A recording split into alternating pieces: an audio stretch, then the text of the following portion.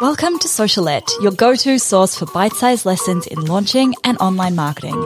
I'm your host, Steph Taylor, and I'm a corporate dropout turned launch strategist, helping you launch your digital products simply and successfully so you can reach more people, grow your audience, and become the go-to brand in your space.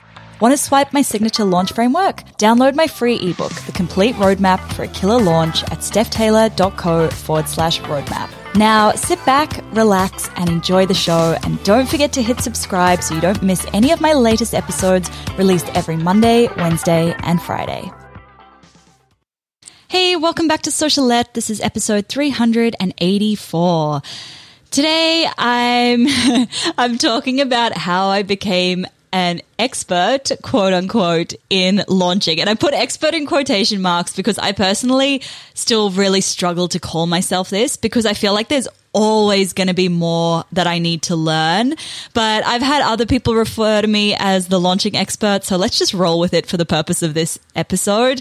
And for those of you who are also not feeling like you're the expert in anything, know that that's okay. You don't need to feel like you're the expert to be a expert, quote unquote.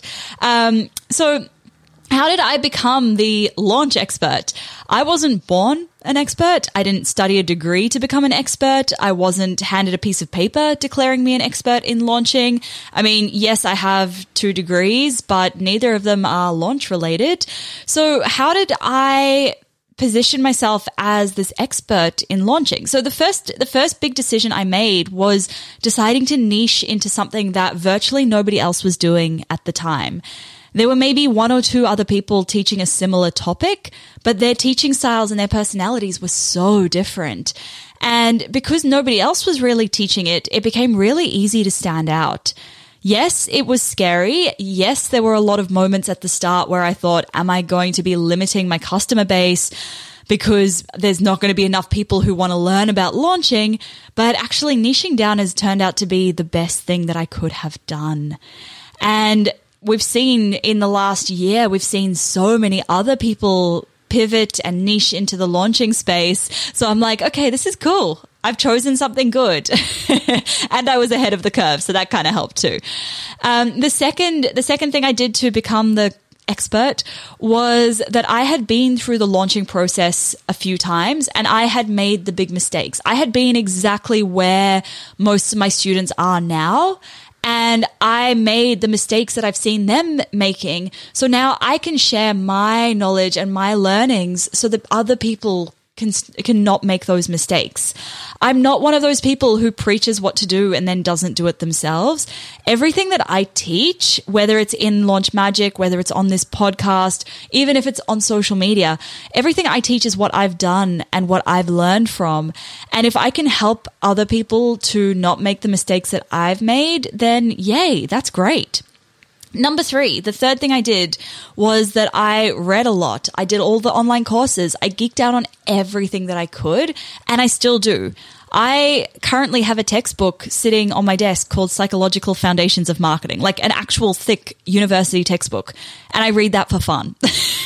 So if that gives you an idea of like the kind of stuff that I do, and like my bookshelf, it's full of books on everything from how to write well to how to create good presentations to how to sell, all of the things that I can learn from. And then these things are relevant to launching, right? I can learn from them and then I save my students time because they don't have to read and learn all of these things. I teach them the bits that are relevant and refine it down to the key things that they need to know and apply to their launches so that they don't have to spend the time doing so. They only need to know the essentials. But yeah, I personally, like if I stop learning and stop geeking out, then that for me is a sign that I need to change something. Because if I'm not excited to be learning about it, then that's a big warning sign. The last thing that I did it's probably not an exhaustive list, but the last thing that I've got on this list that I did to become the expert was that I was intentional about how I got visible. I pitched to be on podcasts and I still do a lot of podcast interviews. I show it up on social media all the time. I ran Facebook ads and I launched this podcast. this podcast was probably the game changer because this is my platform for thought leadership. For some people, it's blogging. For others, it's YouTube. For me, this is the platform where I get to put the content that's in my brain out into the world. I do a little bit with Instagram, but I find that Instagram's not necessarily the best platform for the content that I'm putting out there. So that's why this podcast for me has been the game changer. So there you have it. 4 things that I did to become the quote unquote expert in launching. Hopefully you can take a few tips from this, but also remember, like, even if you don't feel like the expert, you don't have to be the expert to teach a digital product that you want to teach and help your audience with what you want to help them with. You just need to know enough that you can help them get that transformation, help them solve their problem, help prevent them from making mistakes that maybe you have made or that your clients have made. But it's not about being the expert. So that is it for today's episode. I hope you found it helpful. Make sure that you hit subscribe so you don't miss any new episodes released every Monday, Wednesday, and Friday. If you're enjoying this show, please, I'd love it if you could tell a friend, anyone who you think might benefit from anything that I talk about on this podcast. And if you haven't already, I really would appreciate a quick rating and a review. It means a lot to me. Thanks so much for listening. Catch you next time.